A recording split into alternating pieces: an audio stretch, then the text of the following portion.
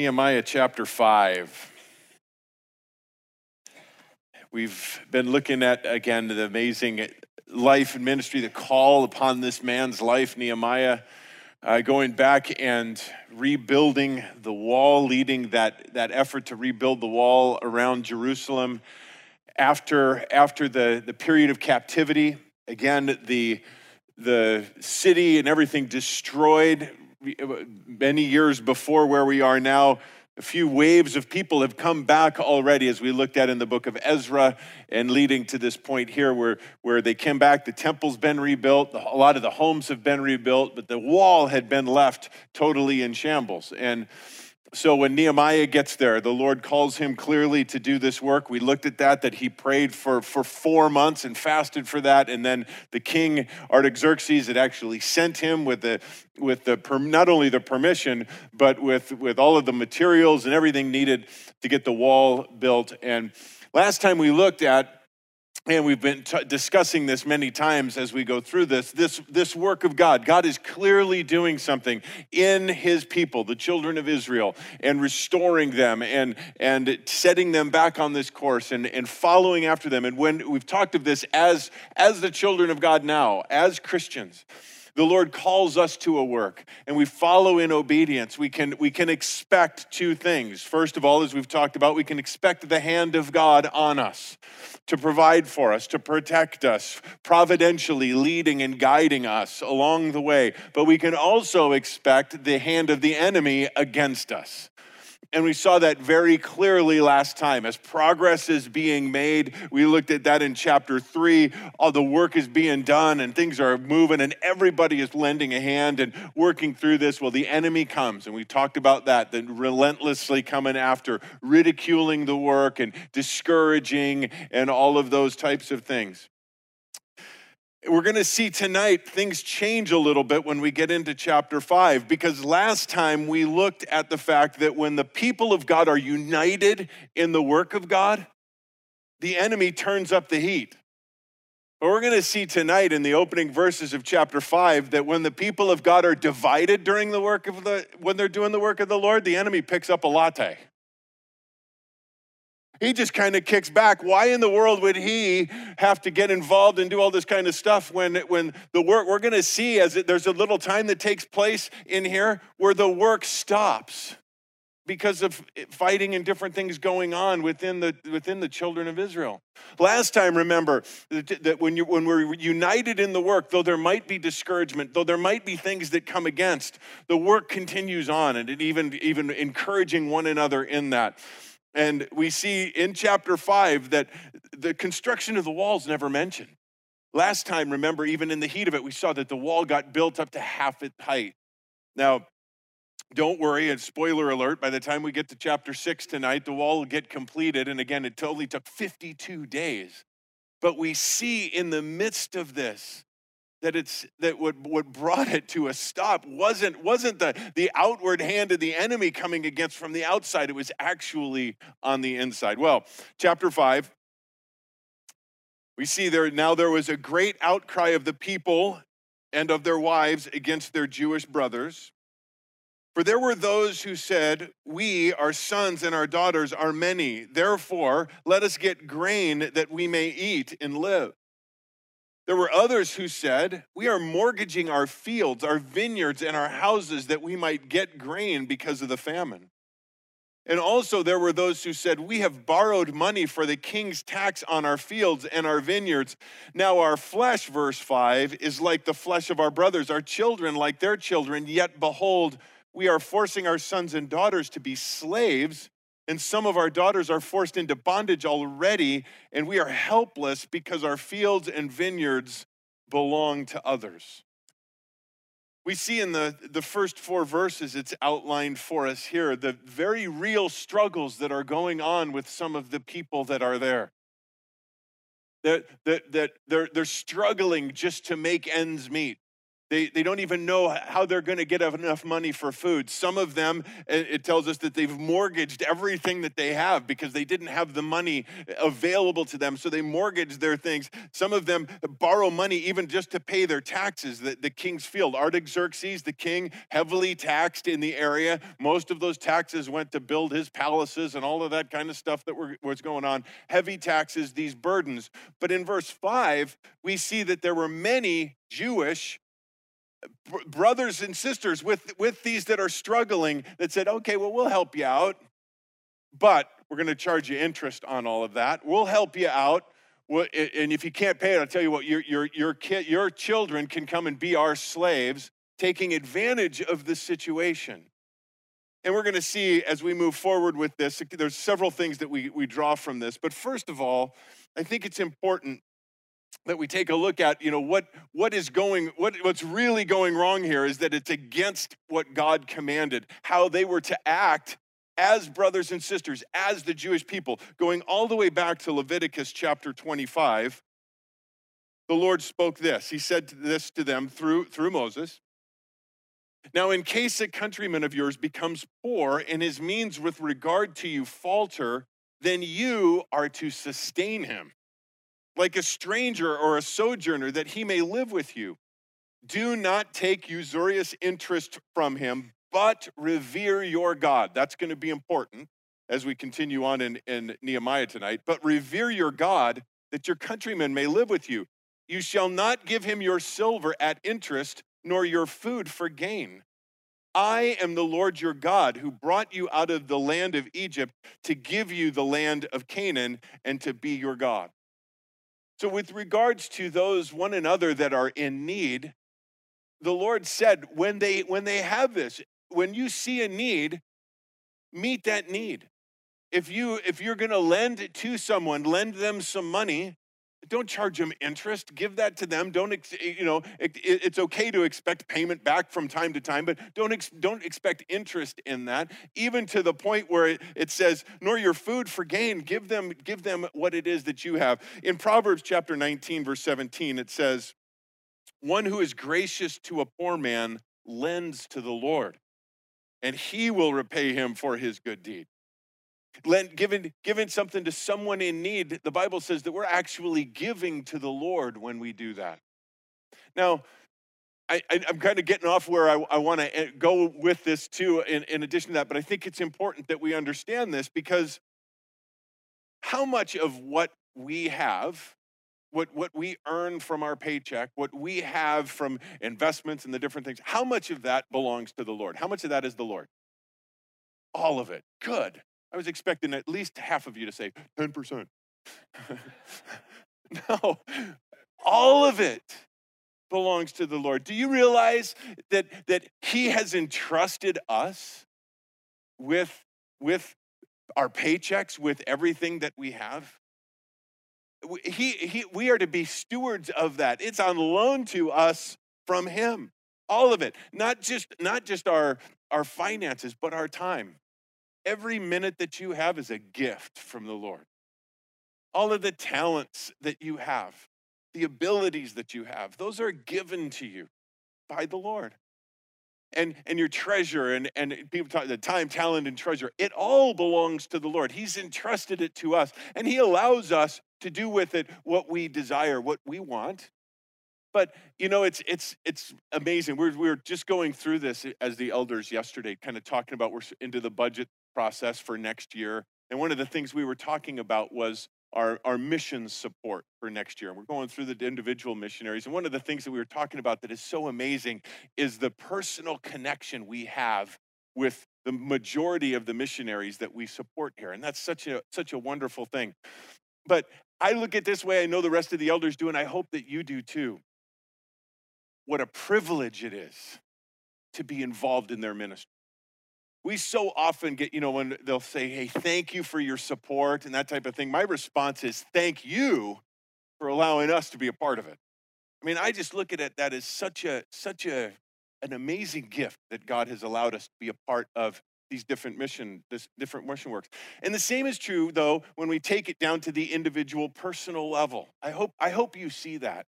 When God gives you an opportunity, to come alongside and bless somebody, understand that the Bible says that that was on God's to-do list for you to do since before he created the world. These things that he has given to us, it tells us we are his workmanship created in Christ Jesus for good works that he prepared beforehand that we would walk in them.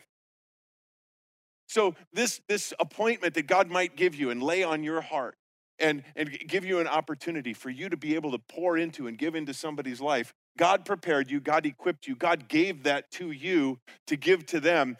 And this is just something, again, if you've been around for a while, you know I've given this example before, but it all bears repeating, or this illustration, understanding of it, that was never meant for you. If God gives you an opportunity, let's just say to bless somebody with $100 that is in need, that $100 was never meant for you. That $100 always was meant for them. God just allowed you to be the broker in the transaction. You're a blessing broker. And the awesome thing about it is the commissions are unbelievable in it. And when we understand that and we embrace that, it is such a joy to be looking around and saying, okay, God, where next? Where next?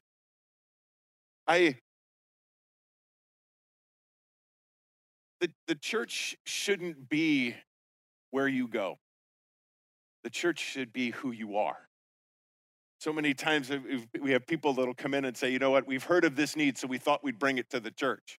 Said, well, it sounds like the need's already been brought to the church. So take care of it. Because you're the church. And yes, don't misunderstand me. We have a wonderful benevolence ministry here, and we do help out with a lot of different things. But pray about that, because that's what we're to do. We're to come alongside one another. We're to meet one another's needs, bear one another's burdens, and thereby fulfill the law of Christ. Now, what about those that are just out to take advantage of others, those con artists, those whatever? You know what? Leave that between them and the Lord. The Lord is laying that on your heart. If you're feeling led to do that, you do that. If they're conning you, that's between you and the Lord. You still get the commission. That's the cool part. And they'll deal with it. God will deal with them. So anyway, all right. Little rabbit trail I went on there, but because that's what's specifically going on here. And we're going to see that brought a halt temporarily to the work while Nehemiah deals with it.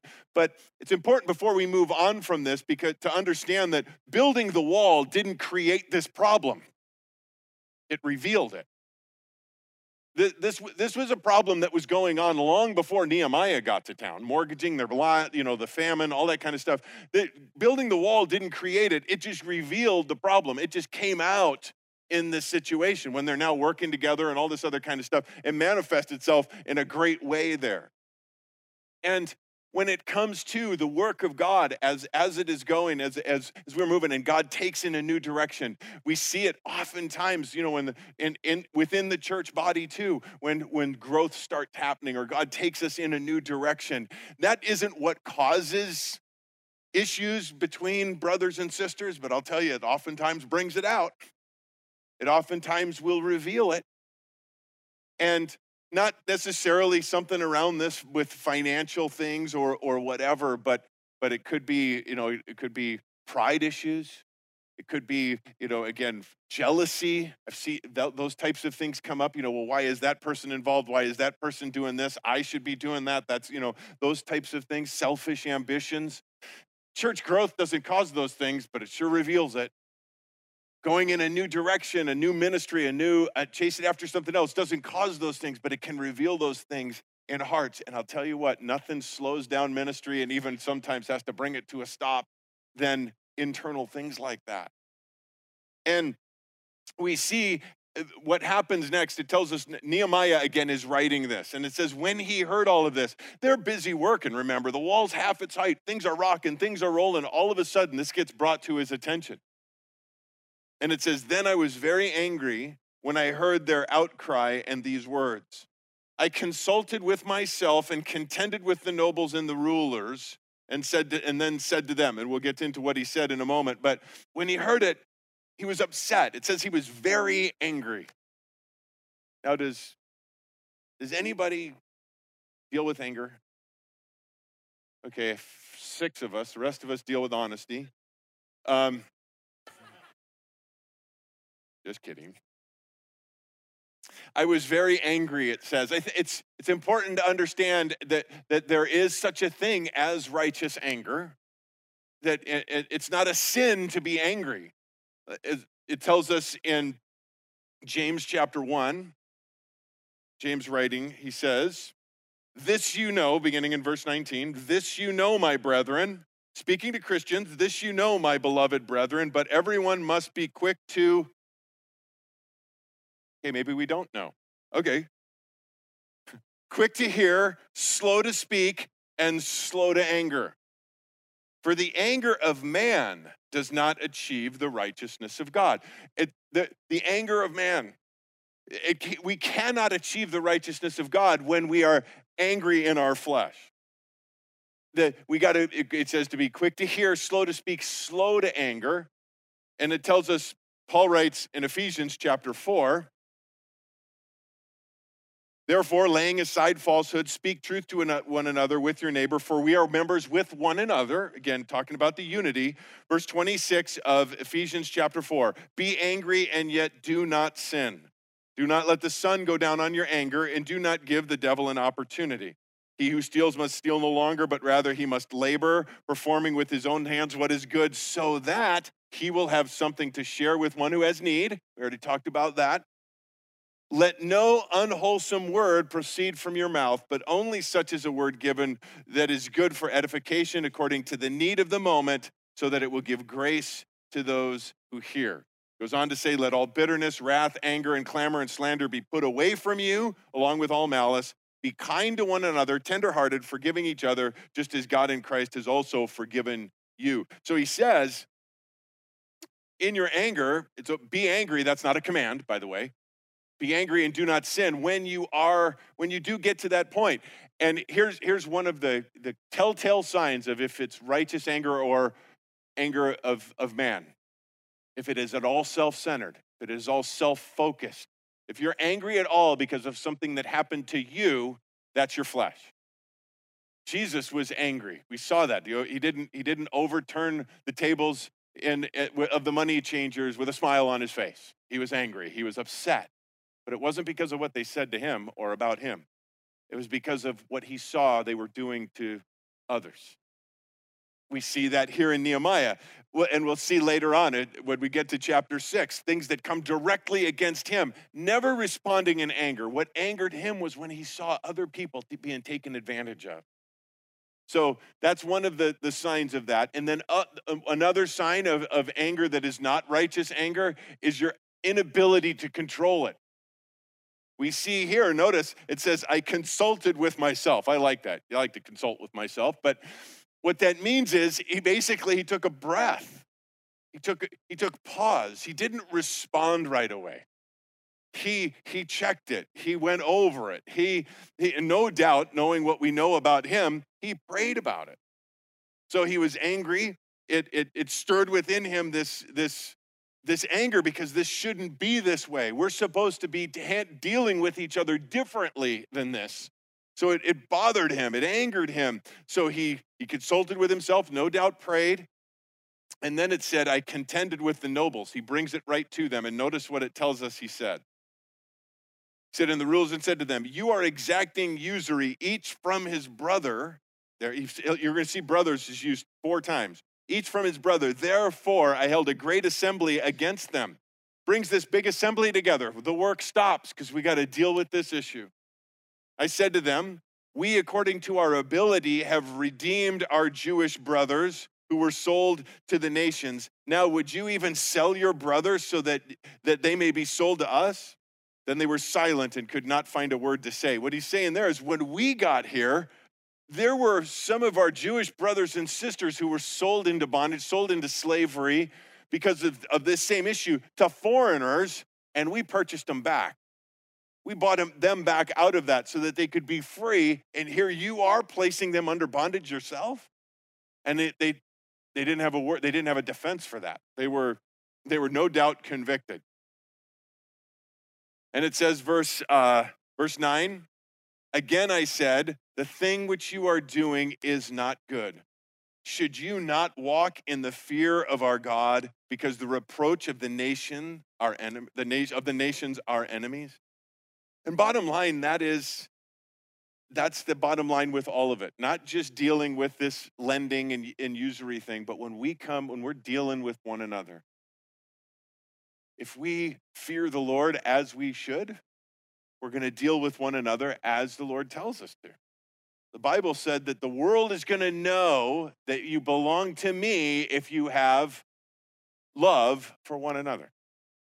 Love for one another. Not if we treat each other like the rest of the world treats themselves.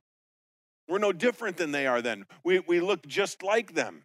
But when we love one another, when we are quick to listen, slow to speak, slow to be angry, when we're quick to forgive, when we look out for one another, when we take care of each other, the world is going to see that, because if we don't, know the world is watching.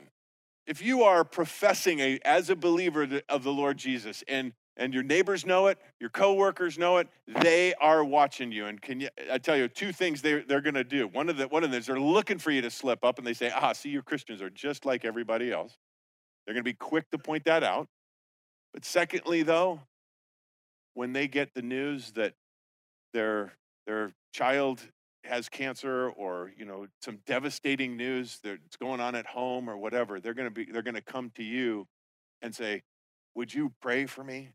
Would you take this? Would you put this on your prayer chain at church? Would you, and the damage that we do to that witness when we act like the world, when we take advantage of the situation, when we don't love each other as we're supposed to. But guys, when we walk in the fear of God, his word, and everything else, we have a great witness for the world. Just a quote I came across today, Oswald Chambers says, when we fear God, we fear nothing else. But when we don't fear God, we fear everything else. And it's the fear of God, that is that healthy, reverential fear of God and his word, and living that out. So he calls them out on that. And likewise, I, my brothers, and my servants are lending them money and gain. Please let us leave off this usury. He's saying, guys, it's got to stop. Please, notice verse 11, give back to them this very day their fields, their vineyards, their olive groves, their houses, also the 100th part of the money of the grain and of the new wine and the oil that you have been exacting from them. Give it all back. Not only stop doing it, but go make it right. Go make it right. And Jesus tells us that again when it comes to all of the other issues that we're talking about, those other things, the things that come between us as brothers and sisters that can so negatively impact the work of God. Jesus said, when you're at the altar, when you're before the Lord, when you're praying, when you're at the altar, and there it's brought to remembrance that your brother has something against you, not that you have something against your brother. I think that's interesting. It says when brought to your remembrance that your brother has something against you. There's a conflict. He says, go make it right. Go make it right. Then come back and give your offering. Now, I know that the almost every time when I'm counseling somebody or we're discussing that with someone, and it comes out, they say, well, I'm trying to, or they won't, or whatever. Do they have a responsibility? Absolutely. Paul tells us, as much as it has to do with you, be at peace with all men. It is impossible to be at peace with everybody because there's two sides to it. But as Christian, the Bible says, as much as it has to do with you, be at peace with all men. And we're going to see some of the sacrifice that involves here in just a moment when we get to Nehemiah's example in all of this. But that's what he's saying, that first of all, stop it, knock it off, don't do it anymore, but go make it right. Go restore what is theirs to them. And then they said, verse 12, we will give it back and we will require nothing from them. We will do exactly as you say. And he was only telling them to do exactly what God says. So I called the priests and took an oath from them that they would do according to this promise. I also shook off the front of my garment and said, Thus may God shake out every man from this house and from his possession who does not fulfill this promise. Even thus, they may be shaken out and emptied. So he's saying, you guys it's all lip service right now. You're making an oath. May God shake you completely out if you don't follow through with what you're saying. And all the assembly said, amen. And they praised the Lord. Then the people did according to this promise. So Nehemiah now, in the last few verses of chapter 5, speaks of what it was that he had been doing.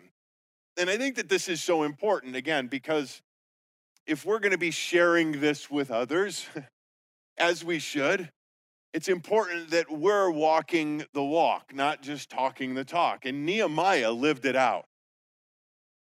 It says, moreover, verse 14, from the day that I was appointed to be their governor in the land of Judah, from the 12th year to the 32nd year of King Artaxerxes, for 12 years, neither I nor my kinsmen have eaten the governor's food allowance. But the former governors who were before me laid burdens on the people and took from them bread and wine besides 40 shekels of silver. Even their servants domineered the people. But I did not do so, notice, because of the fear of God. I also applied myself to the work on this wall. He wasn't just hanging out in his air-conditioned office. We did not buy any land, and all of my servants were gathered there for the work. Moreover, verse 17, there were at my table 150 Jews and officials, besides those who came to us from the nations that were around us. Now that which was prepared for each day was 1 ox, 6 choice sheep, also birds prepared for me, and once in 10 days all sorts of wine were furnished in abundance. Yet for all this I did not demand the governor's food allowance, because the servitude was heavy on this people. What he's saying there is, as the governor, as the one who is sent by the king to rule in that, he was given a certain allowance that was to be paid for by the taxes of the people. He was supposed to take a certain percentage of that taxes for himself as payment. That was fully his right to do that. But when he looked out and he saw the people suffering and dealing with all of that, he said, I never collected it. I never took it. And on top of that, look at, I have this underlined, highlighted. At my table, 150 people. I fed 150 people in addition to whoever might have been coming into town that day.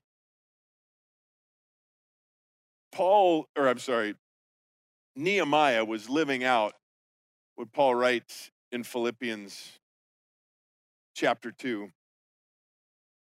When he says, make my joy complete by being of the same mind, maintaining the same love, united in spirit, intent on one purpose. Do nothing from selfishness or empty conceit, but with humility of mind, regard one another as more important than yourself.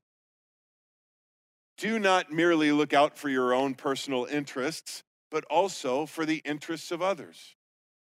Have this attitude in yourselves, which was also in Christ Jesus, who, although he existed in the form of God, did not regard equality with God a thing to be grasped, but emptied himself, taking on the form of a bondservant and being made in the likeness of men, being found in the appearance of man, he humbled himself by becoming obedient to the point of death, even death on the cross. Later on, he says in verse 14, do all things without grumbling or disputing, so that you will prove yourselves to be blameless and innocent children of God, above reproach, in the midst of a crooked and perverse generation, among whom you appear as lights in the world. Nehemiah was a light in the world.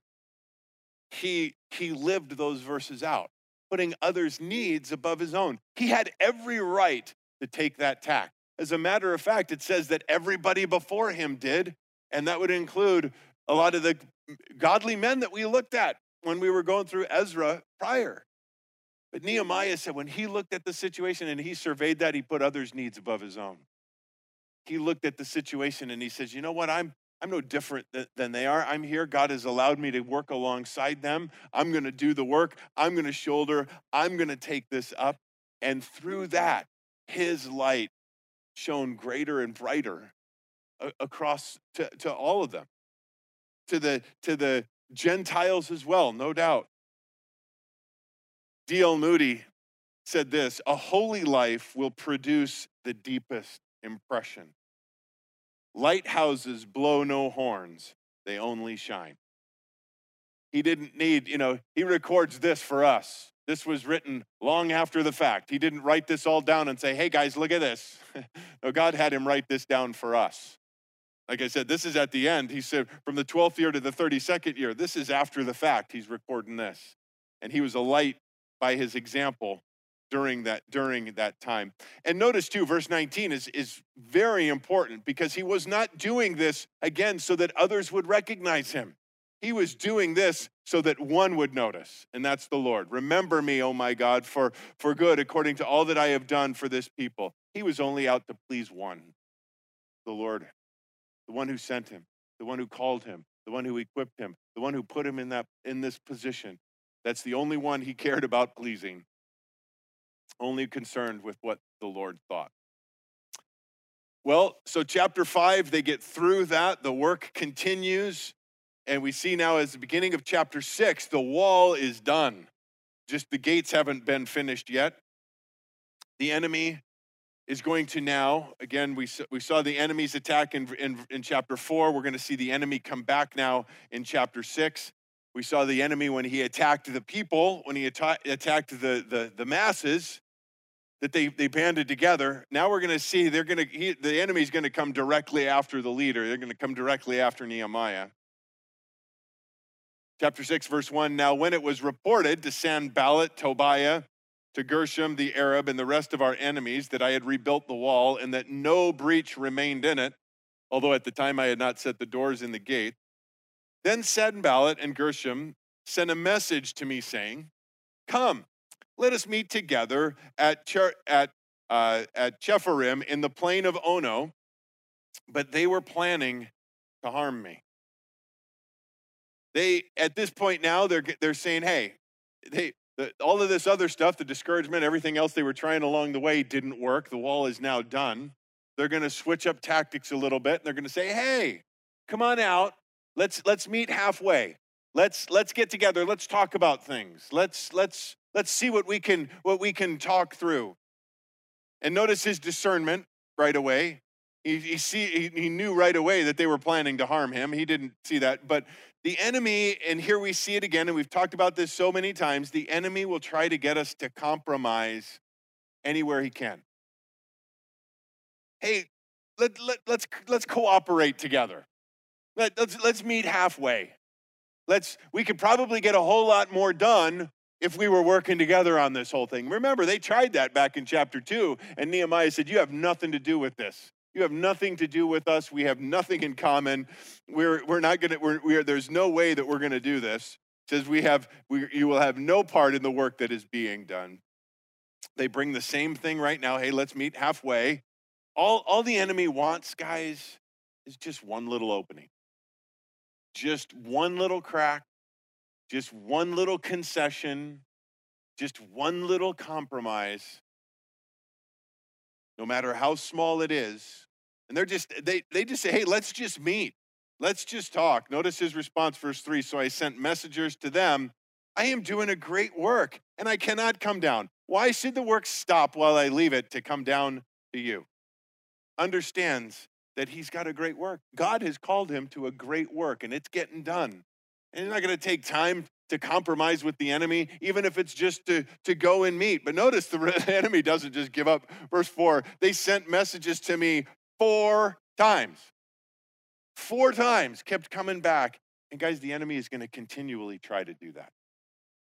You're, again, you're doing a great work for the Lord, especially as you start making great progress and things are moving towards that direction. The enemy will continually come just to get a compromise. Hey, let's just meet. Let's meet halfway. You don't need to come all the way over here. It'll be a lot easier if we would work together, make a little compromise, do this little thing here 4 times. But notice I answered them in the same way. If the enemy wants to have you meet halfway in the plain of Ono, just remember the answer. Oh, no. And every time, always the same answer, no. Because the enemy is going to come, and the enemy is determined. But we need to be just as determined to stay focused on the work of the Lord. Verse 5, then Sanballat said his servants to me in the same manner a fifth time, with an open letter in his hand. In it was written, it is reported among the nations, and Gashmu says, that you and the Jews are planning to rebel. Therefore, you are rebuilding the wall. And you are to be their king according to these reports. You have also appointed prophets to proclaim in Jerusalem concerning you, a king is in Judah. And now let it be reported to the king according to these reports. So come now, let us take counsel together. You're not gonna meet with me on friendly terms. We're gonna get nasty. We're gonna start stirring up gossip, slander, rumors. I mean, notice again here, it has been reported among the nations, and Gashmu says that you're planning to rebel. You're doing this whole thing so that you'll be recognized as king. None of that was true. It was all made up. He's there. Remember, the king's the one who sent him. And he's working, and his entire heart, his entire thing is focused on that. This thing that is coming here, it is entirely meant, again, to get his focus off of it, to strike fear in him. What if this word gets out? What if it really does get all the way around? What if it gets all the way back to the king? Oh no, I better go meet with them. An open letter, interesting. That most letters were sent, especially if it's on official business. It was written and then it was sealed. You know, you've probably heard of that, a letter being sealed, and then when that seal is broken, it can only be broken by who the letter is addressed to. Well, this is an open letter, and an open letter was read openly all the way back to where it was delivered. So it's written here in Jerusalem all the way back until it gets to the king. It would stop and be read openly in every town and village along the way.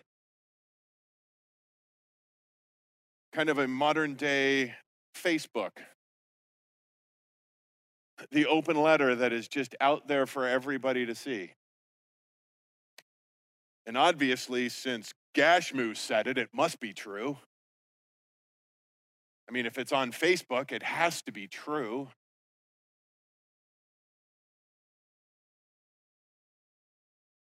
I got to tell you, I hate Facebook. I have a Facebook account for one reason, and that's to check on our church's Facebook account. The reason I do is because I've seen the damage it does. I know that there's a lot of good things that can be done with it. I know that, and probably most of you already have a Facebook page, and so don't try to sell me on the benefits of it. It's cool, okay, great. But I've seen the damage. I've seen the slander. I have seen the attempt to have people's reputation completely destroyed with outright lies. And somebody hears something and they don't bother checking to see if it's true or following up again. Well, I read it on Facebook. It's got to be true. I heard it in an open letter as it was read out loud in town. It must be true. Nehemiah is trying to be the king. It wasn't true. I know. That's why God hates gossip so much, because of the damage that it does. And I just encourage you, because it's amazing to me, the things that I hear at times. And I appreciate it when people actually do come to me and say, I heard this. Is it true? And I'm like, absolutely not. Where did you hear that? Well, it's been going around, but nobody else has come to bother to check it. When you hear something, gossip, when you hear things like that, consider the source. Unless it's your person where you get your gossip from most of the time.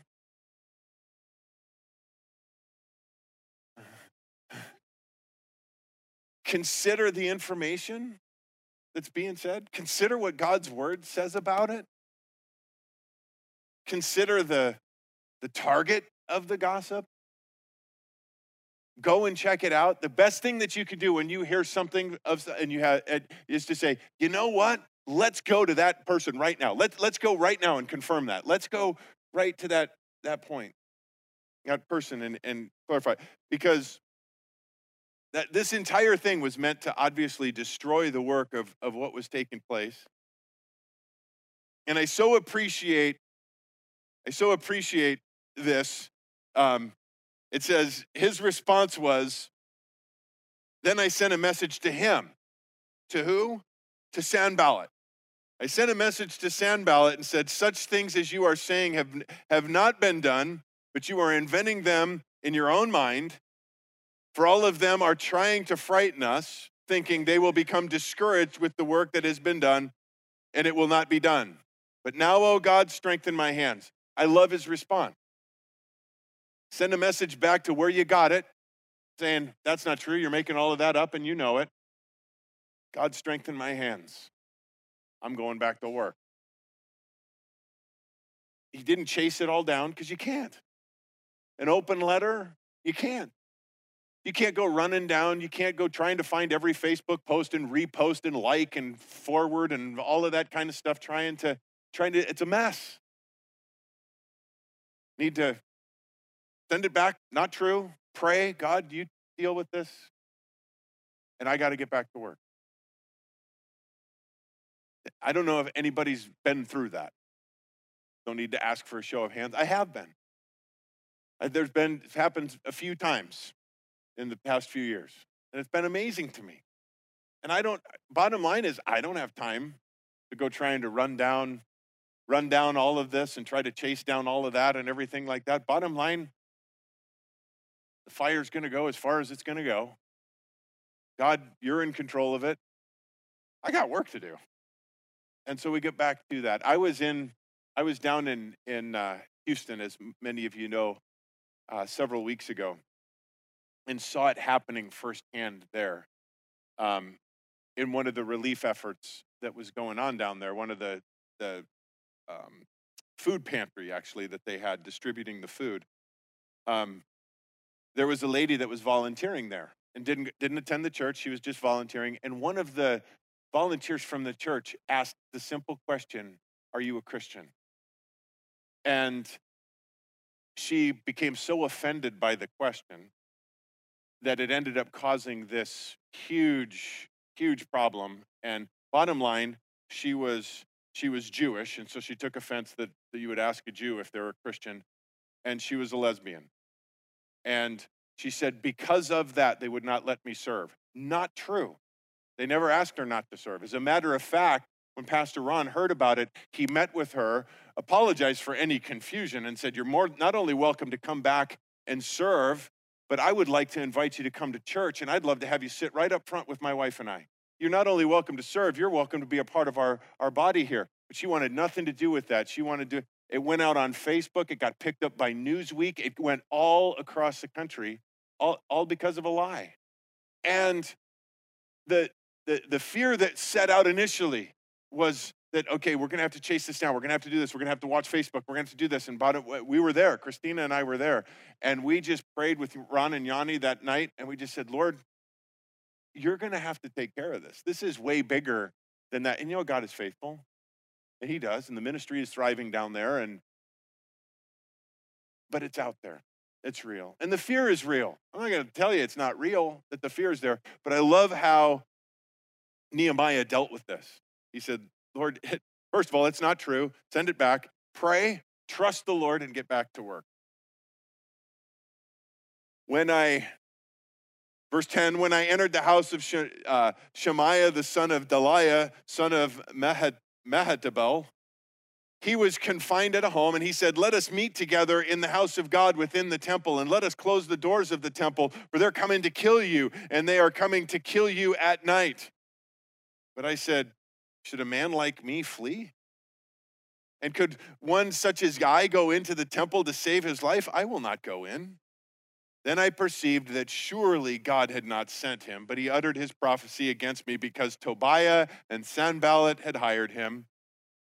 He was hired for this reason, that I might become frightened and act accordingly and sin, so that they might have an evil report in order that they could reproach me. Again, trying to get at any angle that he could to get him to compromise, to do something. But again, a man of honor, a man of the Lord, a man who trusted God. And again, he prays, remember, oh my God, Tobiah, Sanballat, according to these works of theirs, and also Noadiah, the prophetess, and the rest of the prophets for who were trying to frighten me. Again, Lord, you deal with it. You take care of it. I love verse 15, as I mentioned. So the wall was completed on the 25th day of the month of Elul in 52 days. But I like the fact, again, not only that it was completed in 52 days, verse 15 starts with the word so. So, in spite of all of the attacks, in spite of the internal problems, in spite of everything else, because Nehemiah was such a godly man, godly leader, kept on following after the Lord, kept on entrusting the Lord, kept on praying all the way through, kept his mind focused on the work that needed to be done. Because of that, 52 days, the wall's done, the gates are hung. Amazing. I don't know if there's a direct correlation. You can see if there is as you study it out on your own. But remember, how long did he pray before the work started? 4 months. And the impossible job got done in 52 days. I don't think there's necessarily a math equation there, but I do think it's telling us, guys, the bigger the job, the more we need to pray. Martin Luther, I think, was the one who was quoted. He said, I pray 3 hours every morning, except on really busy days. Then I pray 4. But verse 16, when all our enemies heard of it and all the nations surrounding us saw it, they lost their confidence, for they recognized that this work had been accomplished with the help of our God. There's no other way it could have been done. And that's what, again, I love it as we stay focused and we keep moving forward and we don't get caught up in the things that the world does and we love one another and we keep getting back to it and we keep praying and the impossible gets done. God gets the glory. It doesn't necessarily say that the nations then came and followed after God. We're going to see again, you think the enemy is going to stop coming? No. But they all know. They all know God gets the glory. Nehemiah doesn't get the glory. God gets the glory. That this work had been accomplished with the help of our God. Also in those days, many letters went from the nobles of Judah to Tobiah, and Tobiah's letter came to them. For many in Judah were bound by oath to him because he was the son-in-law of Shechaniah, the son of Arah, son of Johanan, had married the daughter of Meshullam, the son of Berechiah. Moreover, they were speaking about his good deeds in my presence and reported my words to him. Then Tobiah sent letters to frighten me.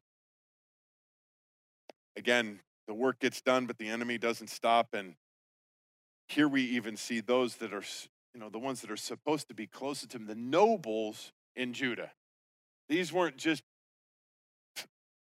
these were the leaders. These were the ones alongside. These were ones that we saw back in an earlier chapter, in chapter 4, the ones that were working alongside, or chapter 3, working alongside, doing those types of things. And they are working with the enemy, conspiring with the enemy, writing letters back and forth, talking back and forth. And I'm sure you guys have been there where those are some of the hardest ones, the hurts that hurt the most when it's somebody that's really close to you, the ones that you maybe been in ministry with together and serving together and doing those types of things that then all of a sudden go off and say things and stab you in the back or whatever. And that hurt. But again, God is faithful. God is there. And the work goes on and the work gets done. And I think it's even in those times, though Nehemiah doesn't mention it here, it's in those times when those that stick close and stay close mean even more. I mean, I'm so blessed by the men and women that God has raised up here at the church in leadership and just continuing on with the work day after day, week after week, year after year, and just keep pressing on and keep moving forward. Because I got to tell you, God's not done. God's got more work for us to do. And I believe, because we're praying for it. So I believe that that God is going to answer that. We have spent as a church and as leaders years. If you're part of our encounter night, it's a continual theme. God, use us. You put us right on this corner for a reason. It's not an accident. I mean, the story how we got this place and the story of all of these different things, it's by God's hand. God's hand is on us, but because of that, the enemy's hand is against us. And I know I'm excited about these new places that God is leading us. He's taking us into new places. He's taking us into uncharted waters. And because of that, we need to work together. We need to come alongside each other. We need to encourage each other. We need to know the enemy's going to be coming. We need to expect it. We've talked about the last couple of weeks, with those types of things. Peter says, don't be surprised at the fiery trials that come upon you as though some strange thing were happening. We should know. We should be expecting it. Hey, we've been waiting for you. But banded together and we keep focused on the work that God has for us. I can't wait to see what's next. And the impossible things being done in an impossible time. And I'm so thankful for so many of you, and so love the fact that God has got us here where He has us for such a time as this, and for where we're going. So let's pray. Lord, thank you. Thank you again for Nehemiah. Thank you for the amazing example of who he is, a light in a dark time, a leader who wouldn't let all of these other things get in the way, kept focused on you. Lord, you've called us all to that. Called us all to be a part of a work far greater than ourselves. Lord, we thank you for the amazing opportunities that you've given to us to be your hands, your feet. Lord, we embrace your word that you give us as true, everything in here as true. So when we do that, we understand that you have laid out for us the path before us, and we are simply called to walk in obedience. Filled with your spirit, empowered by you, Lord, to walk in obedience, the path that you've placed before us. And Lord, I'm so excited for all of us who you've brought together here from so many different backgrounds, so many different talents, so many different gifts. And as we saw before, very few wall builders professionally. But Lord, you use us. And when we simply use the talents and gifts that you give us, the impossible takes place, and then you get all the glory. Lord, I pray for unity. Pray, Lord, that if there's anything right now, anyone here that has something against a brother or sister in the body, that there's been disunity, Lord, would you work in your loving way as only you can, convicting those who need that. And if that is you, go make it right. Go make it right. Lord, use us for greater things that we can't even imagine, for your kingdom purposes, for your glory alone. In Jesus' name, amen.